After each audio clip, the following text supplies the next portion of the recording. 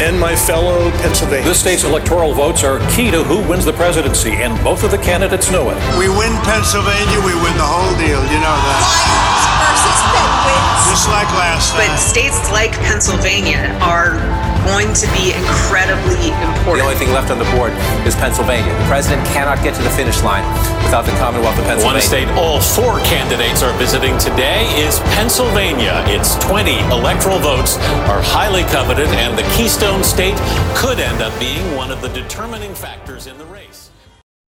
There are less than 3 more weeks until Election Day. Take a deep breath. The airways are full of nonstop political ads. Mailboxes are packed with mailers. Lawns are host to a colorful array of signs all across the Commonwealth, and volunteers and campaigns are knocking doors day and night, and they're cooking up some other exciting ways to boost turnout. So let's talk about each of those: paid ads, lawn signs, and GOTV. Before that, really want to thank the hundreds and hundreds of listeners who tuned into our last mini-episode and our conversation about the Cartwright-Bogdan race. If you could, please leave us a rating and review on whatever podcast platform that you're listening.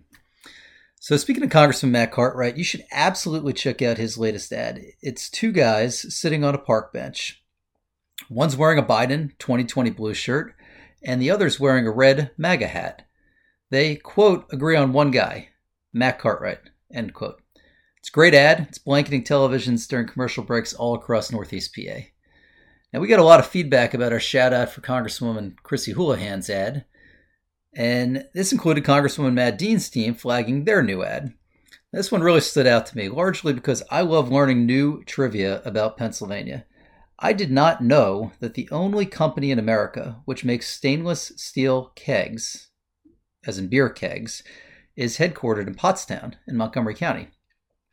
I also did not know that the Congresswoman helped them out during the pandemic. Most importantly, perhaps, I didn't know that the Congresswoman really likes beer.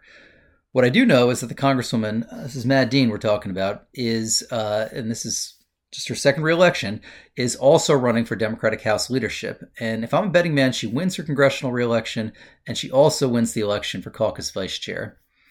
All these ads on TV, the radio, in your mailboxes, the ones that are tracking you on social media, they don't come cheap. We know that. This podcast is not taking out ads. Perhaps we should be tracking you on social media, but we don't. We focused a lot on campaign finance in the deep dive episodes and in the last few mini episodes. So the only point we're going to make today is that it's looking like in total across our country, spending on these midterms is going to come up to around $9.3 billion with a B dollars. That's a midterm record. For that matter, it's also larger than the GDP of the European country of Moldova. I was there in May. It's a small country with a very big heart, important partner for our country as this horrible war in Ukraine grinds on. Just think about that. $9.3 billion spent on these midterm elections. The bottom line, nationally, and we're seeing this in Pennsylvania, Dem candidates are raising more money than their GOP counterparts, but, there is a but, Republicans have an advantage with outside non-candidate groups. One more point, and then I'll stop talking about campaign finance, but it is the mother's milk of politics. Do you know what's been the top zip code of donors for the Fetterman campaign as of the most recent FEC report, which came out this week, by the way? Here's a clue. It's home to Schenley Park, Chatham University, and Frick Park. So for Dr. Oz and all of our listeners outside of Pennsylvania, that's the heart of Pittsburgh. You know what the top zip code of donors to the Oz campaign? Hint, it's much warmer, and it's home to the Colony Hotel. I was down there in February. I highly recommend it. It's Palm Beach, Florida. So let's head up, all the way up I-95 from South Florida to Philadelphia. Dr. Oz, he joined former U.S. Attorney, I should say, and former gubernatorial candidate Bill McSwain for an event about, quote, safer streets. This was the third event related to crime and drugs in the city of Philadelphia just in the last month. Now, speaking of names from the primary, which I don't know about you, but it seems like the primary was a year ago, Kathy Barnett. She called her former primary foe, Dr. Oz, the, quote, lesser of two evils. But, there's a but again, she made clear that she would vote for him. Now, clearly part of the Oz campaign's GOTV plans are getting double-digit percentages of the Philadelphia vote. Now, 2 quick notes about Philadelphia. The Inquirer, Philadelphia's largest paper of record, They endorsed John Fetterman's campaign. The Oz campaign continues a pattern of not sitting down with editorial boards. Also in Philadelphia, the Eagles remain undefeated. The Phillies are on fire. Back to politics, though. The First Lady, Dr. Jill Biden, she joined Meek Mill and Joel Embiid at Sunday's game against the Cowboys, right there on the field of the Link. Another Biden, as in the president, is going to be in Center City at the marquee fundraiser for Democrats this cycle. Tickets start at $200 at the Independence Dinner, is what they're calling it. By the way, Vice President Harris is also attending. Before that, on the other side of the state, Dave Matthews is playing a concert for the Fetterman campaign at Stage AE. This is on the north side.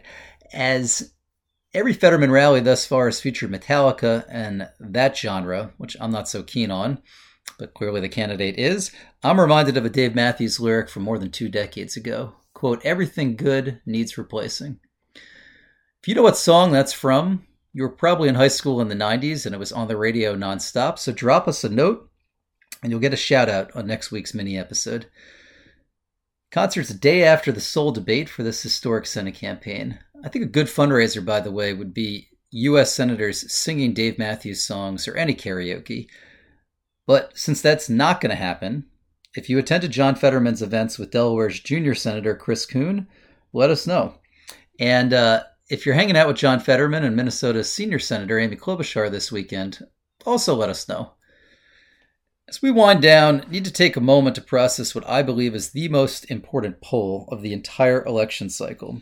The Associated Press and the University of Chicago are out this week with some really disturbing numbers. 9%. Just 9% of U.S. adults think democracy is working, quote, extremely or, quote, very well. 52%, they say democracy is just not working. Part of this is directly related to what happened in Chester County last week. 100 Democratic lawn signs in Tredyffrin Township magically wound up in a dumpster. Masked individuals overnight went onto front lawns. The police are investigating. I thank law enforcement for everything they do. But I think all of us should ask ourselves how our democracy has gotten to this point. I think every reporter who listens to this podcast, and there's a lot of you all, should ask every candidate on the ballot this year about this poll and what his or her campaign is doing to strengthen our democracy in these final 3 weeks. Thanks so much for listening to this episode of Pennsylvania Kitchen Table Politics. Take a minute and leave us a rating and review on your podcast platform. Please also consider following us on social media for updates and announcements regarding future episodes and new guests. You're political, so I am sure that you're on Twitter, Facebook, TikTok, and Instagram. We are too, at PA Political Podcast. Visit our website, papoliticalpodcast.org, and send us your feedback about this episode and suggestions on future guests. Until next week.